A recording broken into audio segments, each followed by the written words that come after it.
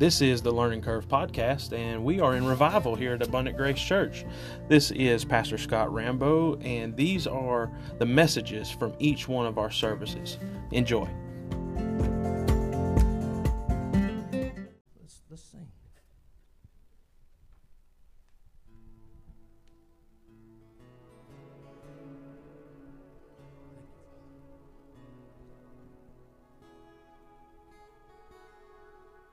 How many times can I use to explain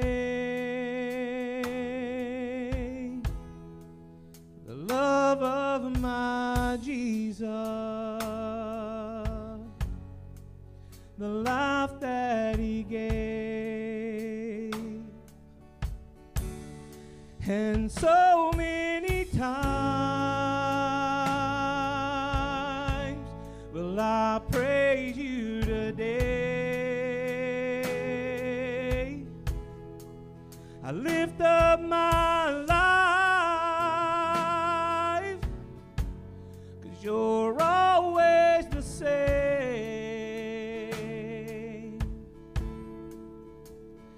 And my offering to you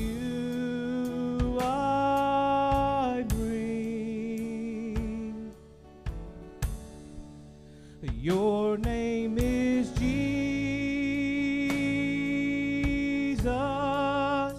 Your name is Jesus.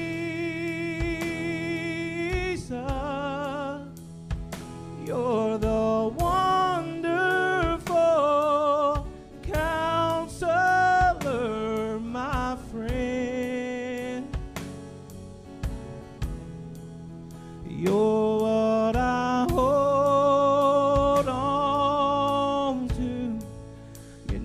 that you brought me through all the days of loss to the cross. You knew that I need a Savior.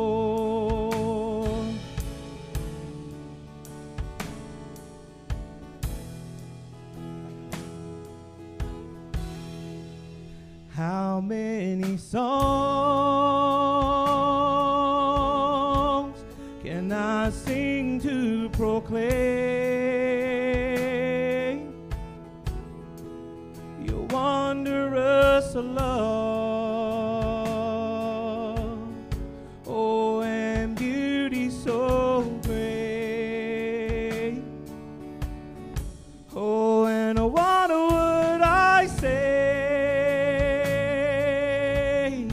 if you brought down the rain, and every day I walk through the pain, my heart would still say,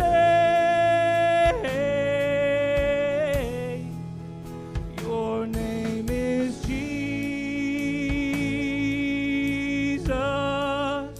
Your name is Jesus.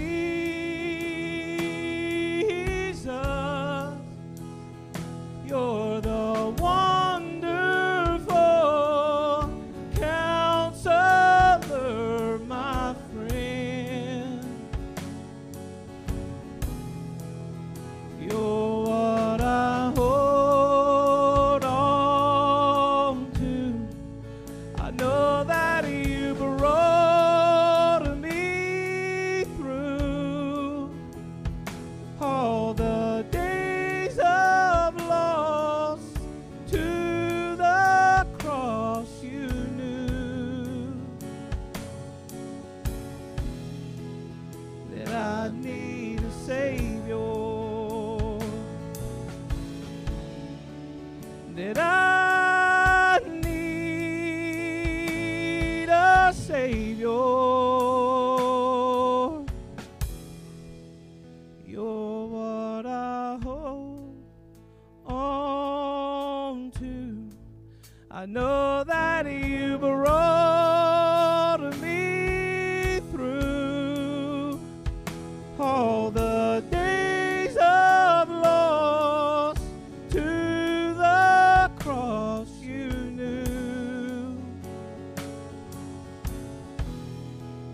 that I need a Savior, that I need a Savior, that I need a Savior.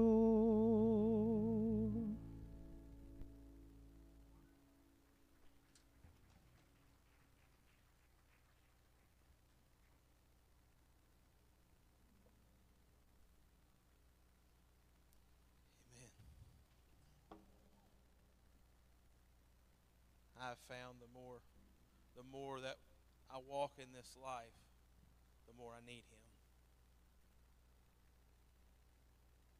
We're going to turn the service over to Brother Jesse and his family. Amen. I've so appreciated them this weekend. I hope that people's been blessed by them. I know that I have. I know that I have.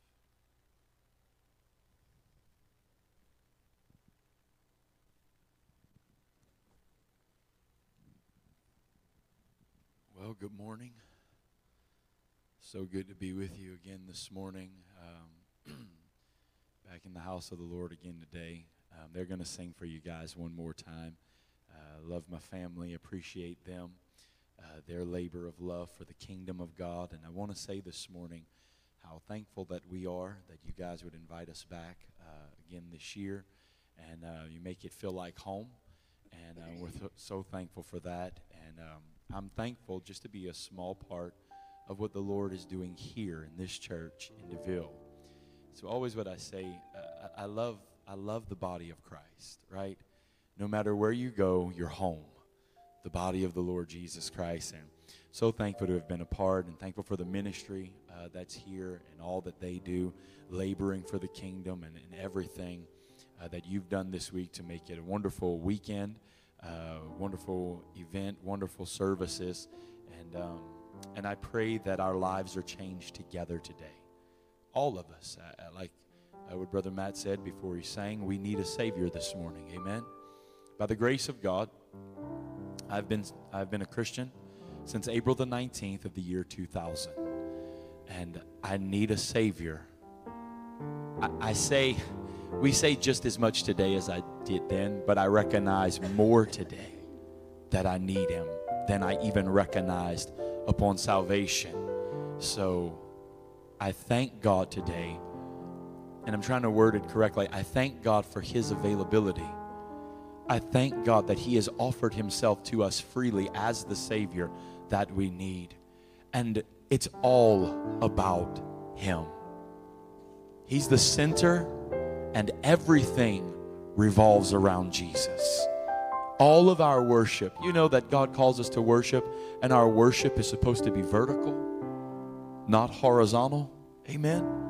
We don't worship one another and lift one another up, but our worship is vertical. It ascends to the one to whom all glory and honor belongs. So as they sing for you one more time this morning, let's just continue to worship the Lord in spirit and in truth. Jesus, the center of everything. Jesus at the center of it all. Jesus at the center of it all. From beginning to the end, it will always be, it's always been you, Jesus. Jesus.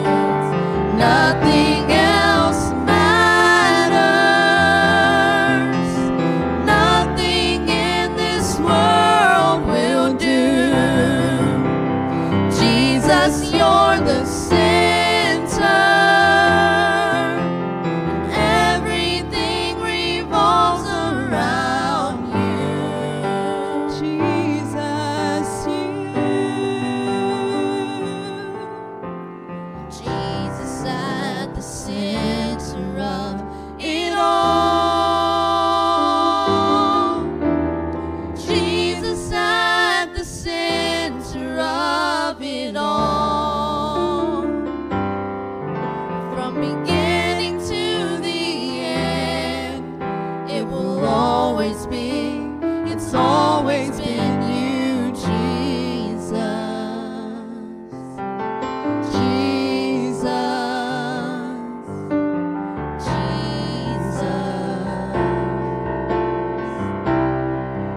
You're worthy of it all.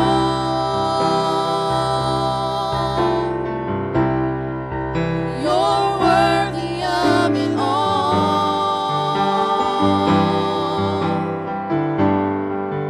For from you are all things, and to you are all things.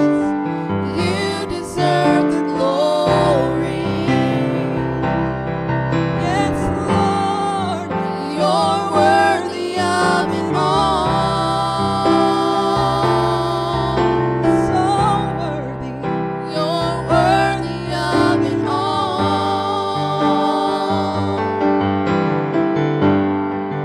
For from you are all things, and to you are all things. You deserve the glory.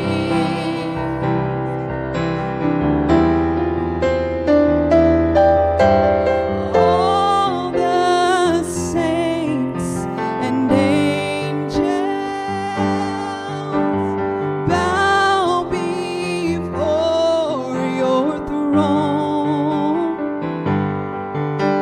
and all the elders cast their crowns before the Lamb of God and sing, you're worthy of it all. Oh, you're worthy of it all.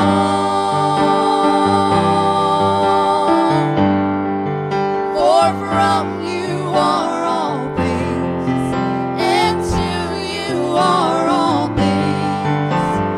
You deserve the glory.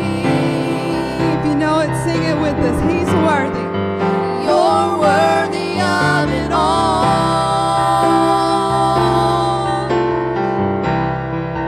You're worthy of it all.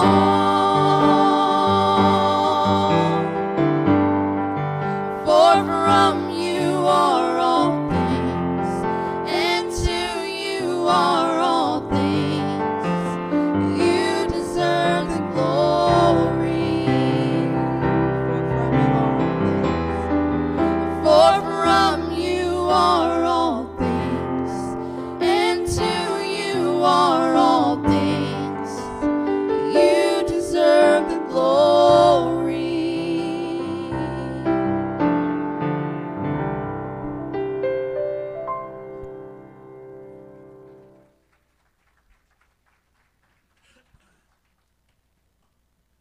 Amen. Amen. He is worthy of it all. Well, this morning, I guess we will conclude the series that we've been on, looking at the glory of God. We began Friday evening with redirecting our focus to the glory of God. Yesterday evening, the glory of God that has been revealed in the person and the work of the Lord and Savior Jesus Christ. And this morning, we will conclude with the glory that shall be revealed. If you have your Bibles this morning, I would ask you to turn with me to the book of 1 Peter, chapter number 4. That's 1 Peter, chapter number 4. We'll be reading verses number 12 through number 14. Praise the Lord. 1 Peter, chapter 4. Beginning in verse 12, let's pray together this morning and then let's read. Heavenly Father, we thank you. We thank you for the gift, the unspeakable gift of your Son Jesus that you have given for us. I pray this morning for solemnity in this house. I pray that every heart would be turned to you, that every mind would be intently focused upon your word. Enlighten us and open our eyes by the goodness of your Spirit and the power of your grace. Cause us to see the reality of your glory before us, and cause us to hope for and long for and to look forward to your appearing, when the glory that shall be revealed will be uncovered before our eyes. Father, let your word be a lamp to our feet and a light to our path. Anoint me and use me. May you receive all the praise and the worship in Jesus' name. Amen. 1 Peter 4:12. Beloved, do not be surprised at the fiery ordeal among you, which comes upon you for your testing, as though some strange thing were happening to you. But to the degree that you share the sufferings of Christ, keep on rejoicing, so that also at the revelation of his glory you may rejoice with exultation. If you are reviled for the name of Christ, you are blessed, because the Spirit of glory and of God rests on you. You can be seated this morning. Here in the text, Peter is admonishing and encouraging Christians who are suffering for the cause of Jesus Christ and who are going through great persecution and tribulation in their life. And he's reminding them that what they have seen, like we talked about last night, the revealed glory of God, although it is wonderful and it makes the Old Testament perfect, and not everyone can see it, but those who do see the glory of God revealed in the person of Jesus Christ, we rejoice in thanksgiving and humility, recognizing that this is only by the grace of God. He is encouraging them to let them know, you ain't seen nothing yet. Have you ever watched one of those infomercials? I feel like I'm on one this morning.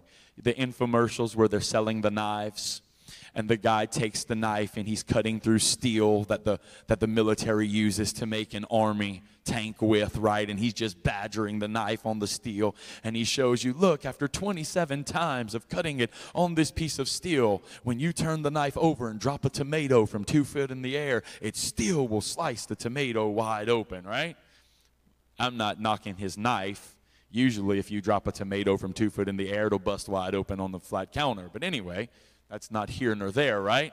And then you sit there and you watch the infomercial and you say to yourself, if you're one of the people that says this to yourself, you say to yourself, wow, look at this knife. It still cut the tomato. I mean, look at that. He's slicing through a pineapple with it, right? He's fruit ninja. He throws it in the air. He slices through it. And you're thinking, wow, and look, this comes with a spatula, and it comes with scissors, and it comes with this and with that. And just when you think it cannot get any better, the gentleman on the infomercial, with much enthusiasm, at this point, someone, usually my wife from the kitchen, has yelled out something like, please turn the volume down on that, because now he's getting really exuberant at this point, and he says their statement. It's famous. We laugh about it because they all say it, right? He says, but wait, there's more. Guy this morning. I do. We've been talking about the glory of God, and I haven't even scratched the surface with my finite ability, tripping and stumbling over all my words, right? Trying to tell you how good God is and how the glory revealed in the Old Testament was in part, and Jesus completed that, and now we have the revealed glory of God in the person of Jesus Christ. How remarkable is that, right? And how that God is calling us as believers of Jesus to redirect our focus from the things that so easily captivate us and catch us in our sensory, right? To redirect our focus to that glory of God. And I stand before you this morning and I think to myself, what more could you say? What more could you tell them? And I stand before you and I tell you, wait, there's more. That's what Peter's saying in the text that we read this morning. And I want to say this. I so appreciate the way that this service was started, the way that this service was opened. I do. I so appreciate Brother Matt as he opened the service and he read through the Psalms and he began to talk very solemnly and very sober-mindedly about the Scriptures. And I say that because in order for us to really understand what Peter's getting at, we have to take a few things into consideration this morning, and I pray that by the grace of God we do.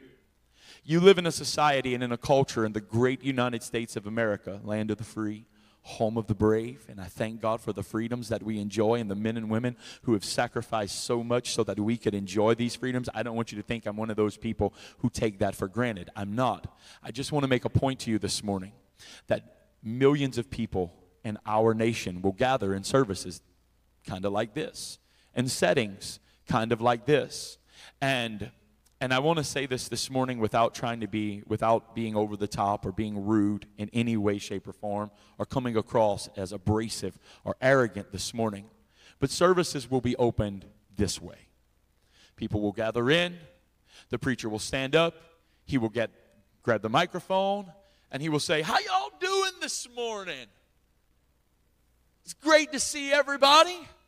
And we want you to have a good time today. We have a great program scheduled for you. Great songs picked out. Very short sermon. Because we want you to enjoy your morning here, turn the lights on real bright so I can see everybody. Everybody give me a big smiling face. I hope you've had enough coffee this morning, right?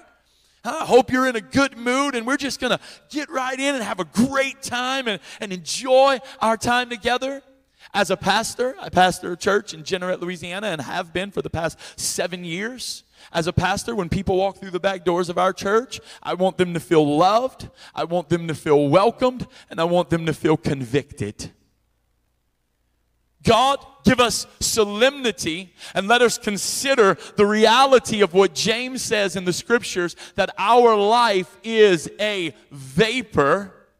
And let us this morning, in order for us to comprehend and redirect our attention and our focus on the glory that is to come, we have to understand what Peter's talking about.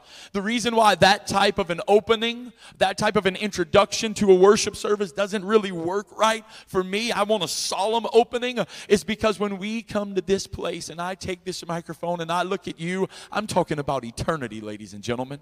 For us to understand what Peter's talking about, he's talking to people who are being persecuted for the cause of Christ. And what he's saying to them is, I know life's not easy and it's very difficult. And God has called you to bear a burden that some people may never have to bear. But I want you to bear that well, because there is something that awaits you that far outweighs every tribulation that you can go through. Do you know that Paul tells us that glory is a weighty thing? You know that? Paul says that the glory of God is a very weighty thing, and he says the weight of glory, it far surpasses the light afflictions that we face in this life. Paul is not speaking of the temporary. Ladies and gentlemen, Paul is speaking of the eternal. Peter's not talking temporarily. Peter is talking of the eternal, and who better to reference the glory of God that is to be revealed than Peter, James, or John? Do you know why? Because in the book of Mark chapter 9, you guys are going through Mark, right? So in the book of Mark chapter 9, verses 1 through 9, you find where Jesus chose Peter, James, and John and brought them to a high mountain apart. And there on the top of the mountain, Jesus was transfigured. They saw the glory of Jesus. Can you imagine as Jesus was before the foundation of the world? And there he talked with who? With Moses and with Elijah. They were representatives of what? Moses, the law, Elijah, the prophets. Peter, James, and John looked and they saw the law, they saw the prophets, and they saw grace and truth in the person of Jesus Christ. So who better to tell us this life is but a vapor than James? Who better to tell us to look forward to eternity than the one who knows that there is more to this life than we live and then we die? God has inspired Peter by the power of the Holy Spirit to remind us of eternity. Now, eternity is a very weighty matter. Eternity is a very weighty subject. In America, it's not a Sunday morning topic. Not in America. Eternity's too heavy. I say this all the time. Like people come to the church on Sunday mornings. I say, I don't know what you guys were expecting, but get ready for some weight. It's going to be very heavy this morning. Why? Because we live in a society today that we're so focused, we are trained to be so focused on ourselves and on the temporary, on what we have, on who we are, on our entertainment, our enlightenment, our enjoyment, that we never have time. And this is the trick of the devil. This is the deception of the evil one, to distract our minds so that we never think about the reality of eternity. But let's think about that for a moment this morning, ladies and gentlemen. If we're going to think about the glory of God that will be revealed, right, then we understand that we still see in part. Even though God has opened our eyes to see the person and the work of Jesus Christ, yet we have not beheld the fullness of the glory that shall be revealed when he says to us, well done, good and faithful, enter into the joy of your Lord. And I always say when he says that to me, I'm going to be the guy doing this. Who's he talking to? Good and faithful. That's not me. But he's not speaking of my goodness or of my faithfulness, but of the goodness of the one who saved me by his grace, and the faithfulness of the one who has a name written on his vesture, dipped in blood, which no other man can ever wear. Faithful and true, right? So when I talk of the glory that's going to be revealed, I'm not talking about a new house or a new car or a new job. You may need those things. I'm not saying they're inherently bad, but that's not what I've come to talk about. I've not come to talk about health, wealth, prosperity, popularity this morning. I've come to talk about eternity. Eternity. And the glory of God that shall be revealed in the person of Jesus Christ. It awaits us when we cross from this life to the next life in eternity. So let's take a look at that which seems so difficult to look at. That which seems too deep to think about or too heavy to ponder upon, especially during a revival and on a Sunday morning service, but something that is so desperately needed for you and I to look upon intently. Let's think about eternity. Well, when we think about eternity, what do we think about? We think about how God has allotted us just a few short years in this life to live. But that's pretty important. But he's also allotted us a few short years to make a right decision. Now, you'll be faced with a lot of decisions in your life. None more significant or more important than the one of what will you do with Jesus. So let me ask you that question this morning, and let me remind you, you only have this life to choose. You only have this life right here, and this isn't a scare tactic. I know people have used it this way for years and years. This is not a scare tactic by me, I promise you that. But you only have this life to choose. What are you going to do with the person of Jesus Christ? And you don't know how much of this life you have. You don't. Your days are appointed, and you don't know when that appointment is. Think about it. You had nothing to do with your birth coming into this world, right? And you have no idea what the appointment is for your departure from this world either. So when you think about eternity, you think about the reality that you've been given one life to live and one opportunity to make it count, right? Now, there are movements such as nihilism. Have you ever heard of nihilism? If you haven't, let me explain it. Nihilism is the belief that we came from nothing and we go to nothing and everything is nothing. And many of those that adhere to nihilism fall into deep depression, even some into suicidal attempts and thoughts, and even the completion of that, right? Why? Because this is what happens. If we're nothing and we came from nothing and we die, it's just lights out, and we go back to nothing, what happens when this life, because you only get few years, what happens when this life doesn't go the way you planned it? What happens when the doctor gives you news that no one wants to hear, right? What happens when your career fails or God forbid, homes fall apart, families break up, marriages fall apart? Well, within nihilism, there's no hope.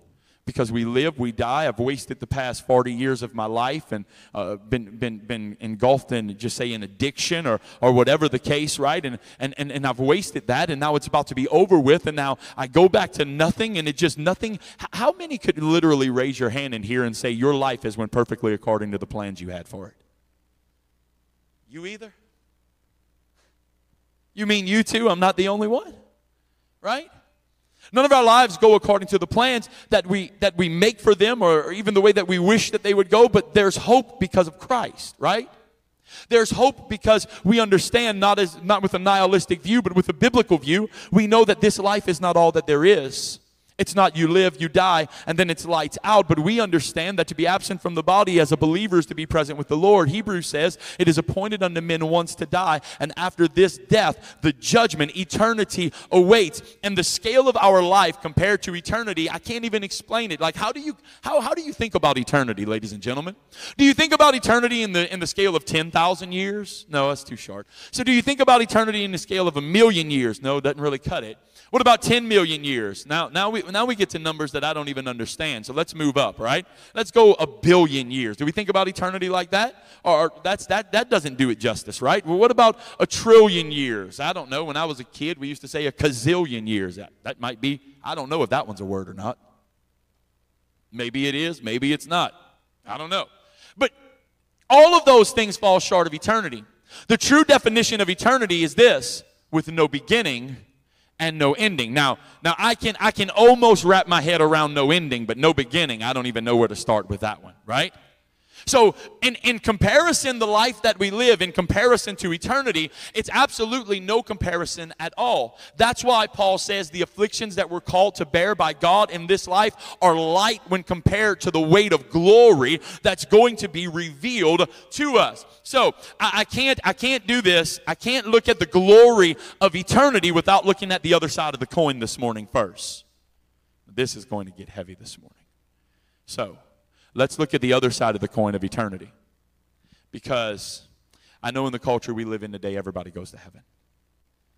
I had a relative who passed away who was a very, very immoral man. Had several addictions in his life, was very immoral, never cared for God, desired God, wanted anything to do with God. At his funeral, the preacher stood up and said that he was rejoicing with the angels and he was a model disciple of the Lord Jesus Christ. His wife is sitting on the front pew, and she turns and looks at someone and says, he can't be talking about my husband. There's no way he's talking about my husband, a model disciple of Jesus Christ, right? I know we live in a society today where everybody goes to heaven, and that other place we really don't care too much to talk about. That other place. You know that other place, right? Hell. Because sometimes we think, well, that's too heavy, that's too weighty. We live in such a frivolous society, right? Going back to how people open the service, enough of the jokes, enough of the comedy, enough of the frivolousness, right? Enough of the things that don't matter, right? Let's talk about something that matters this morning. Let's talk about the reality that hell is real, and it enlarges itself daily.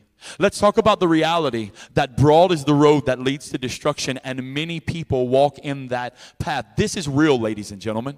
This is real. I'm going to say something, and you might get so upset with me, but I'm going to tell you the truth this morning. Facebook's not real. It's not. Instagram's not real. Right? It's not real.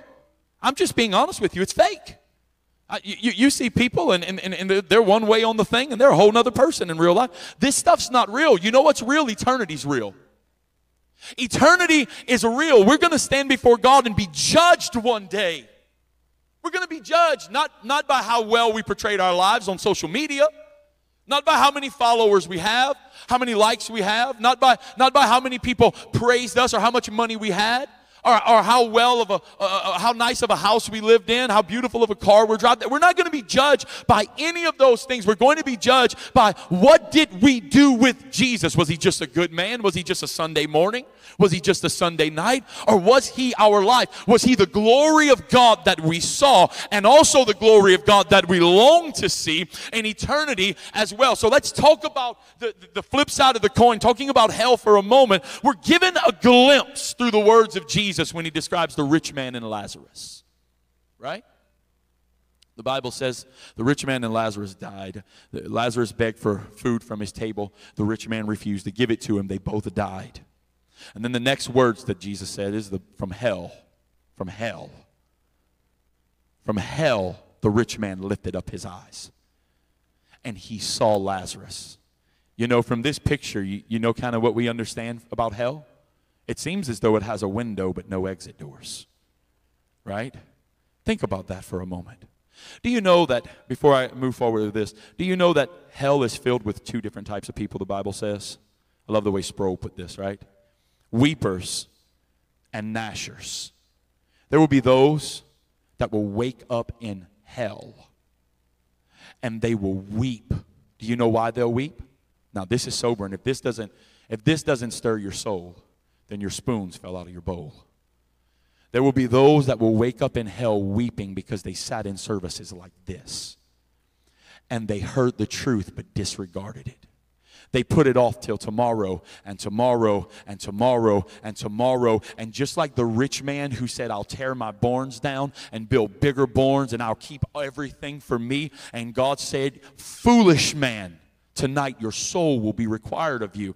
And they put it off and they heard it, but they rejected, and they heard it, but they rejected. They will wake up in hell and they will weep because they realize they missed their moment of opportunity. I beg you this morning, don't miss your moment of opportunity. I know some of you, I don't know you, so I'm not making any assumptions this morning. I'm not allowed as a minister to make any assumptions about your soul this morning. I am commissioned by the grace of God to tell you, do not take for granted your moment of opportunity. Today is the day of salvation. Amen? The rich man took it for granted. And there will be those that will wake up in hell and they will weep because they missed their moment of opportunity. See, here's the thing about the way that God has designed life to be. You've got this life. And when this life has passed you by, you don't get to stand before God. The atheist doesn't get to stand before God and look upon him like John saw him in Revelation chapter 4 and Revelation chapter 5, seated upon his throne, wonderful, holy, and glorious. And the atheist doesn't get to say at that moment, now I believe. I'm sorry. They were all right. I was wrong. I believe now. It's too late. It's too late. When's the last time you heard somebody say, too late? We don't hear that enough anymore, right? Why? Because it's not comfortable. We don't hear it enough because it's not inviting enough, because it's not joyful enough. But it's truth. There will be people that will wake up in hell and it will be too late. They will hear from the Almighty God, depart from me, worker of iniquity. I never knew you. And they will weep in hell. They will weep. The rich man was a weeper. How do I know that he was a weeper? Because he changed everything about his opinions in hell. In hell, the rich man lifted up his eyes and he saw the beggar Lazarus in the bosom of Abraham.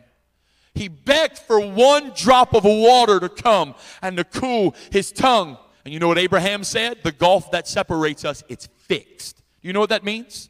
Do you know what it means that the gulf that separates heaven and hell is fixed? It means that it can never be changed. It means that once you hear, depart from me, you never get to come back. That's it. Does that not wake us up?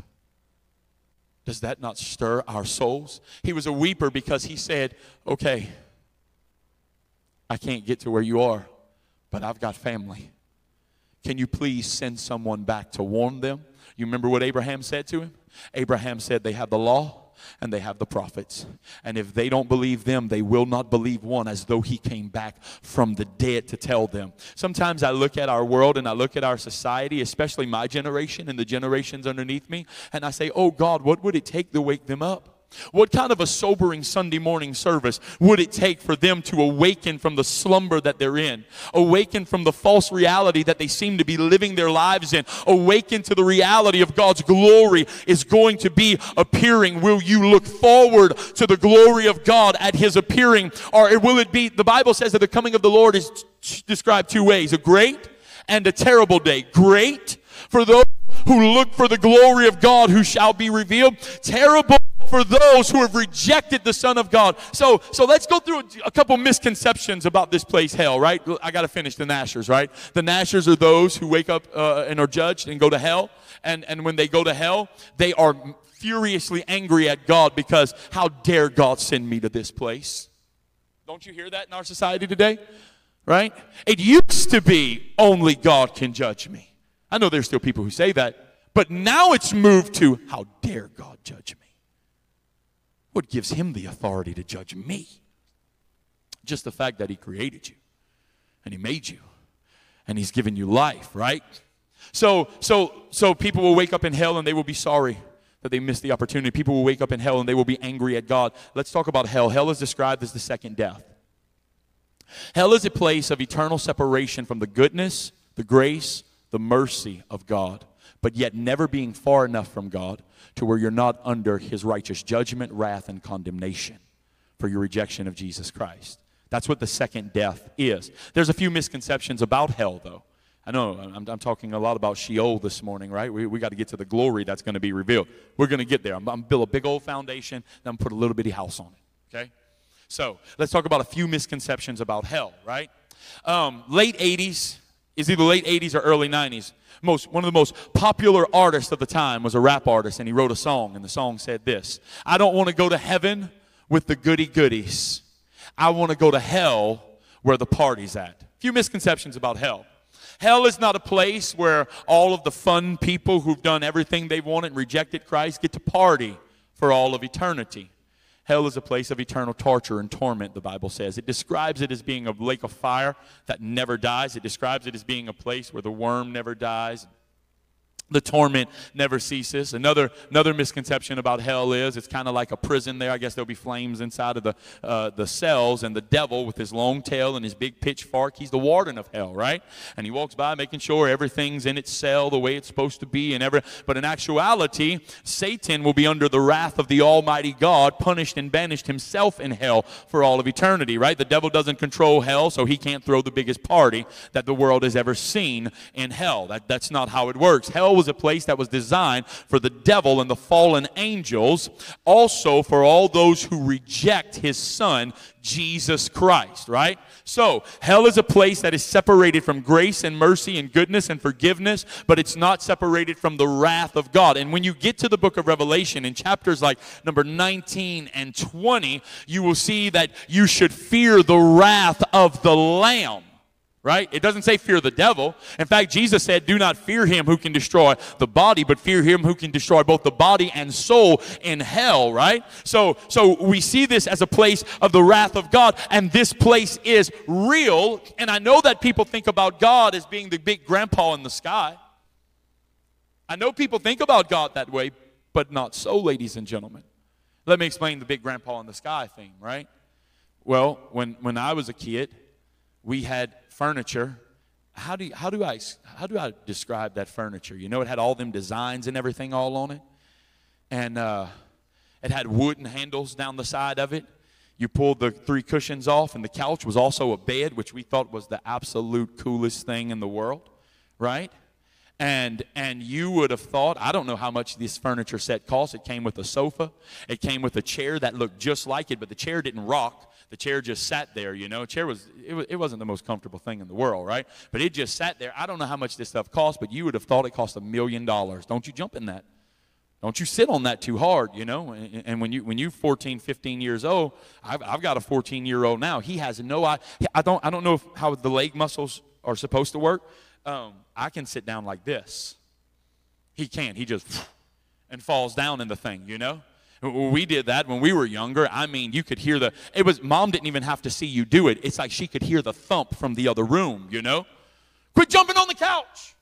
Don't sit down on the couch too hard, you know. That was Mom and Dad. That's how we were raised, right? I go over to Mom and Dad's now, and the grandkid runs. Those wonderful little angels over there, you know.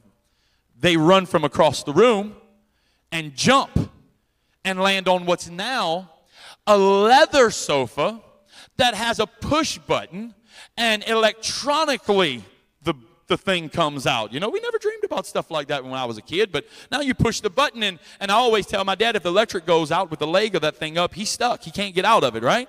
It slowly comes up and then slowly comes back down again, right? They jump in the thing, and I'm waiting. I say, oh, my goodness, it's on now. You know, it's on now. And it's either something like, oh, baby. It never sounded like that when I was a kid. Oh, baby. Not so hard next time, huh? Or, look how cute he is. Look how cute he is. Do you know what would have happened to me if we'd have had a leather sofa with a push button and the thing came out and I jumped on the thing, right? You know what they would have said? But he's grandpa. That's grandma.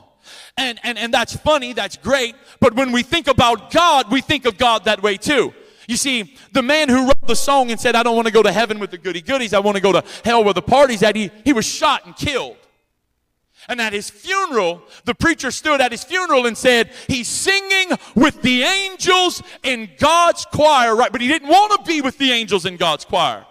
But why did the preacher say that? The preacher said that because that's our theology. That's our view of God. We have such a low view of God that we think doesn't matter how I live my life. It doesn't matter what I choose to do with Jesus Christ. When I stand before God one day, he's the big grandpa in the sky, and he's going to say, hey, I know you didn't love me, you didn't want me, you didn't live for me, you didn't choose me, you didn't serve me, you didn't care about me, but come on into Papa's house.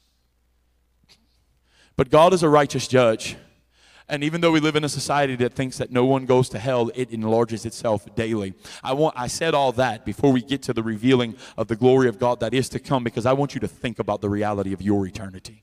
I want you to think about the truth that the Scripture paints to us about eternity. From hell, the rich man lifted up his eyes and could not get to where the rich man lifted up his eyes and could not get to where the beggar Lazarus was and Abraham was. And do you know where that rich man's at today? He's still in hell. And he's not able to get there, nor will he ever be able to get there. There is no place where you burn and pay for the sins that you have committed and the life that is to come. It is either well done, good and faithful, or depart from me, worker of iniquity. Now, we looked at the reality of hell. That's the flip side of the coin, right? And I pray that you have taken that soberly, and I pray that there's solemnity here, and you take that seriously, because now what we move forward to is for those who choose. What are you going to do with Jesus? Those who bow before him and confess him as a Lord and place their faith in him and repent of their sins. You ain't seen nothing yet. We come to church and the gems of Scripture have been mined from the depths of the mind, and they're presented before us. And as we see the glory of God revealed in Scripture, it just keeps getting gooder and gooder. And you think it can't get any better than this. But ladies and gentlemen, Peter reminds us that there is coming a day. You know what John said in Revelation? John said, behold, he comes in the clouds, and every eye shall see him. I want to remind you of something.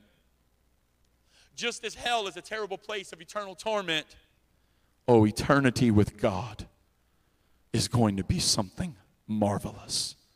So, a few misconceptions about heaven, right?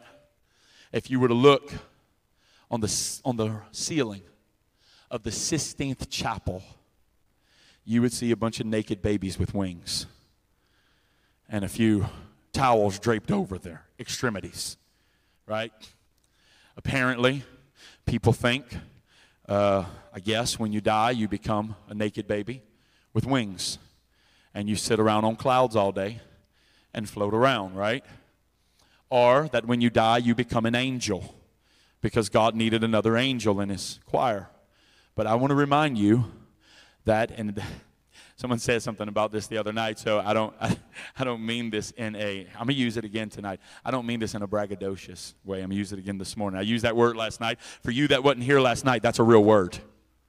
Braggadocious is a real word. I don't mean this in a braggadocious way, but you are the crowning achievement of God's creation, right? And when the righteous die, they stand before God, but they have been covered by the righteousness of Jesus Christ.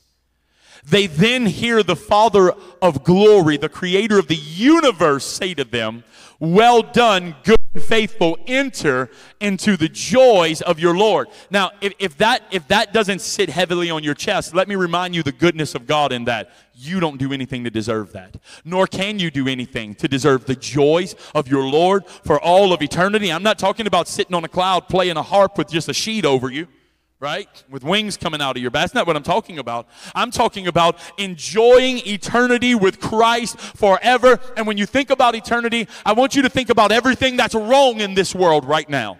Everything. Everything that's wrong, people call good evil, people call evil good, right? We have perversion on a wide scale right in front of our eyes, child abuse and neglect, abandonment, abortion, murder, theft. Everything that's wrong in the world, Jesus Christ is going to right all of the wrongs, and never again will we be tempted by sin. for all of eternity, to forever, for all of eternity, live our lives then in glorified bodies to the glory of God. Now, if you've never been sick, a glorified body maybe doesn't sound that well to you, right? But if you have ever felt anything in your body and you know the deterioration of that body and those things, and you think about the reality that eternity with Christ is going to be a place where there is no pain, where there is no sickness, there will never be a phone call in the middle of the night to wake you up with bad news. Well, maybe that's hard to believe. Maybe you think that's a stretch. Well, Revelation chapter 7. I want to give you a glimpse of the glory that's going to be revealed. It's just a glimpse. It's the best I can do. I could try to put it in my words, but my words fail me. So let me use the words of the Apostle John, who actually was carried there and saw it. Revelation chapter 7, beginning in verse number 9. The Bible says, after these things, John said, I looked, and behold, a great multitude which no one could count, from every nation, and all tribes and peoples and tongues, standing before the throne and before the Lamb, clothed in white robes, and palm branches were in their hands. And they cry out with a loud voice, saying, Salvation to our God, who sits on the throne, and to the Lamb. And all the angels were standing around the throne and around the elders and the four living creatures, and they fell on their faces before the throne and worshiped God, saying, Amen.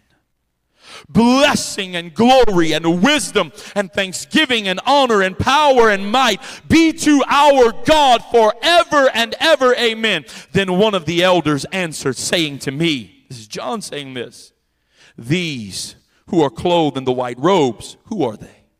And where have they come from? I said to him, my Lord, you know. And he said to me, these are the ones who came out of great tribulation, and they have washed their robes and made them white in the blood of the Lamb. For this reason they are before the throne of God, and they serve him day and night in his temple. And he who sits on the throne will spread his tabernacle over them. Listen to this, they will hunger no more. They will hunger no longer, nor thirst anymore, nor will the sun beat down on them, nor any heat. For the Lamb in the center of the throne will be their shepherd. He will guide them to springs of the water of life, and God will wipe every tear from their eyes. That's the glory that's going to be revealed. We only see it in part now. It stirs our soul. It makes our hearts skip a beat to think about the reality that this life is a vapor. That's why James said that. He was on the Mount Transfiguration. He saw right? He said life is a vapor. It's a vapor. Paul said our present sufferings that we go through, they're not worthy to be compared to the weight of glory that's going to be revealed. Peter said, when we behold him, we will then be partakers of that glory. Can you imagine the glorious God of the universe has designed a plan for us? Rebels like us, sinners like us, who don't deserve his goodness or his mercy. But he one day will wipe the tears away from my eyes. He will restore and make all things new. This is the glory of God that's going to be revealed. Well, maybe that's not enough for you. Stay in Revelation with me then and go to chapter number 19. We'll read verses 1 through 10 and I'll close. Revelation 19, beginning in verse number 1. John says, after these things I heard something like a loud voice of a great multitude in heaven saying, Hallelujah. Salvation and glory and power belong to our God, because his judgments are true and righteous.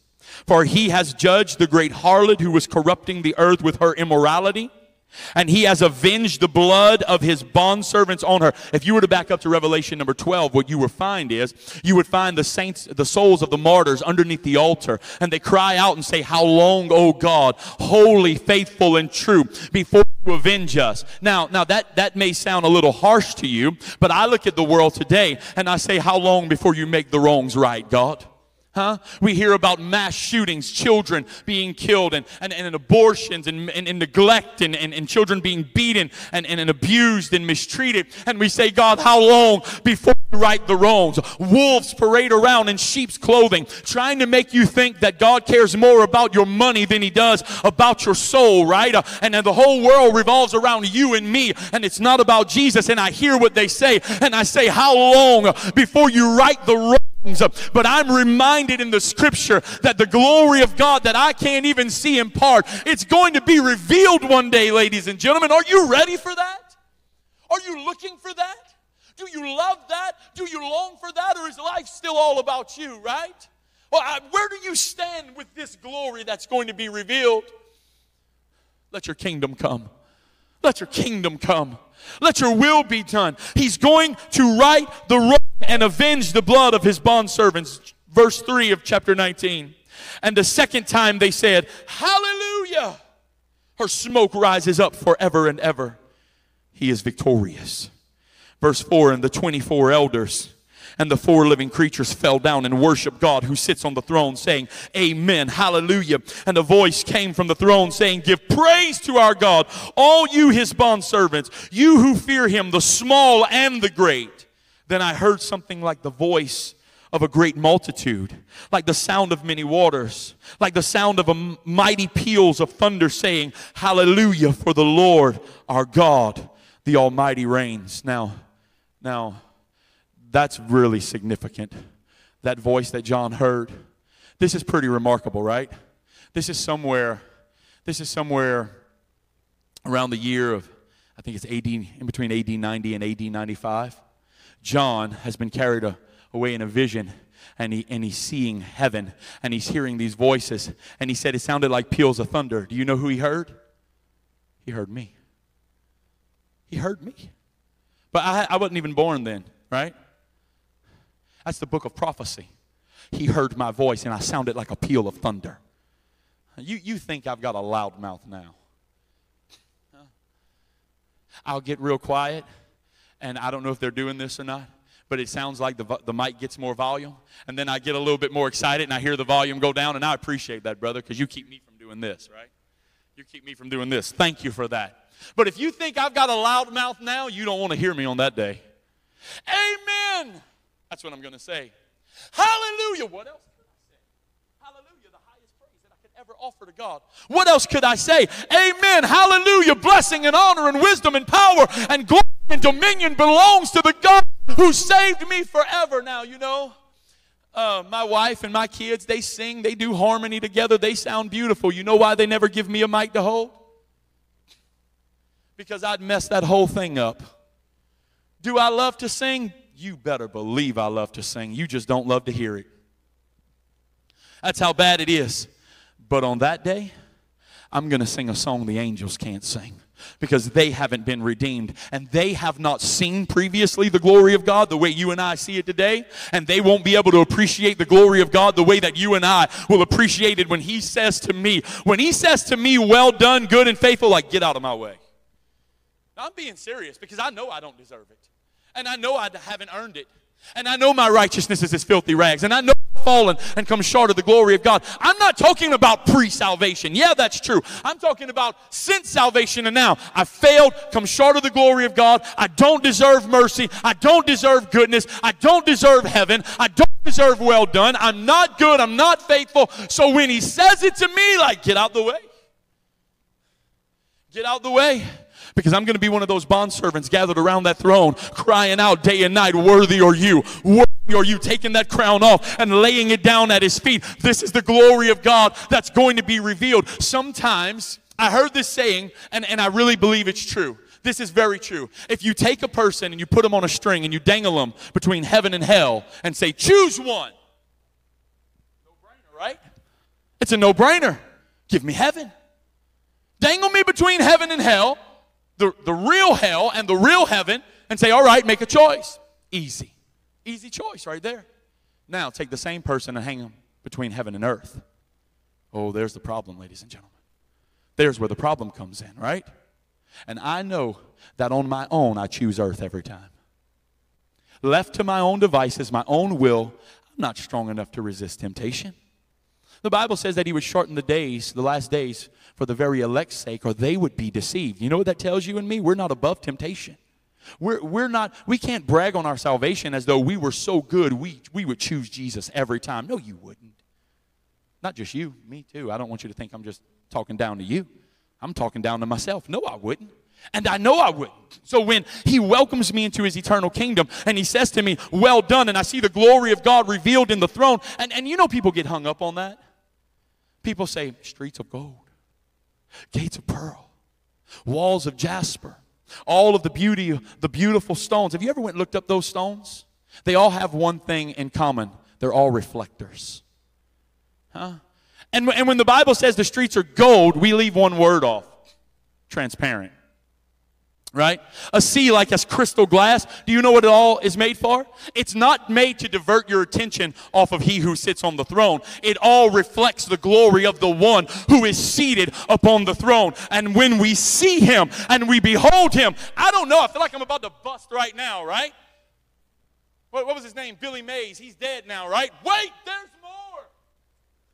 There's more glory to come. Yeah, Jesus is so good and he's so wonderful and he's so great. Wait. There's more. An unworthy sinner like me is going to hear, well done, and I'm going to bow before his throne and lay my crown at his feet because I didn't deserve that crown anyway. That's his crown. Place upon him the royal diadem and crown him Lord of all and bow before him for all of eternity to live in his glory.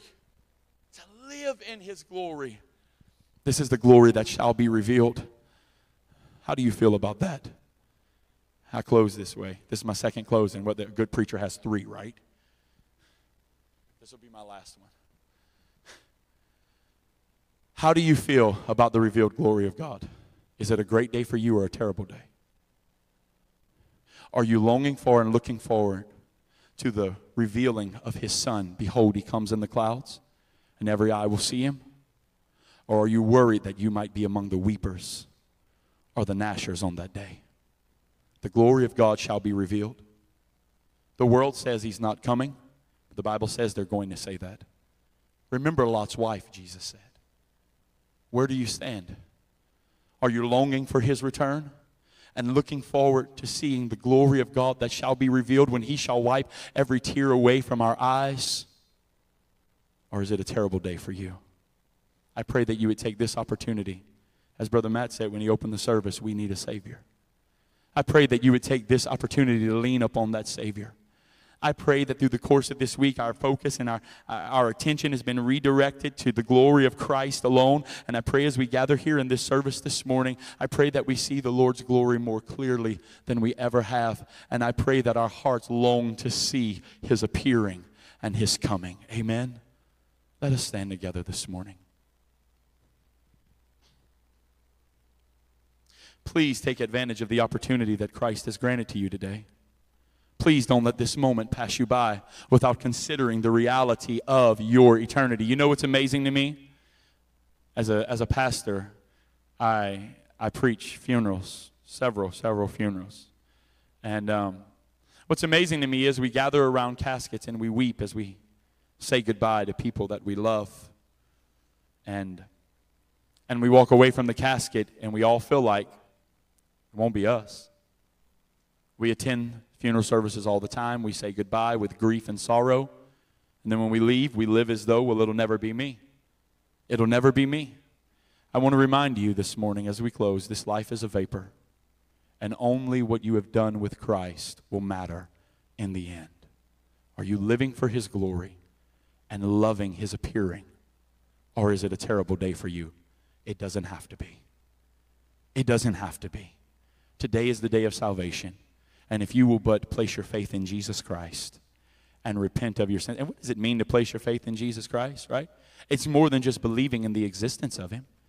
Many people believe in the existence of God, right? If I were to take a 2x4, follow me with the 2x4, and if I were to place it, stretch it across the 2 altars right here, and take a single wheelbarrow and place it right there on the altar, and I were to ask you, do you believe that I could push the wheelbarrow across the 2x4? I would hope that you would think I have that ability and that your answer would be, well, absolutely, right? If I were to say, Brother Matt, do you believe I could push the Yeah, he's shaking his head, yeah. And I would say, all right, get in. Be a whole different ball game, wouldn't it, right? It'd be a whole different ball game when I say get in the wheelbarrow, right? That's placing your faith in what you believe in, right? That's what it means to place your faith in Jesus Christ. And if you will but place your faith in Jesus, Lord, I believe that you exist. I believe that you created me, but I surrender my life to you. I repent of my sins. I want to look forward to your appearing and live for your glory. And may my life bring you praise and worship all the days of my life. Today is the day of salvation. And for you that are saved, may you love his appearing. May you live your life for the glory of God in such a way that when the last trumpet sounds and the dead in Christ rise first, that we meet him joyfully together in the air. Let us pray. Heavenly Father, we give you glory and honor and praise. We thank you for the glory that you have revealed in the person of Jesus, and we thank you that this life is not the end of all things. Father, we don't live and we die. It's lights out, it's over, but you have prepared a place for those who love and serve you, have repented of their sins, in which we will live forever with you, and you will wipe the tears away from our eyes and end all things that bring pain and grief and sorrow to our hearts, and that makes us long to see you even more. Father, may we look forward to your appearing. I ask you this morning to deal with every heart and every life that is here today. Oh God, minister to us and let every heart that's here draw nigh to you and not farther away. May we look to you for our hope and our refuge and our salvation. In Jesus' name, amen. Thank you for being in revival with us here at Abundant Grace Church. Our normal podcast has new episodes every Tuesday where you can listen in and join us in the classroom as we go through content just like you heard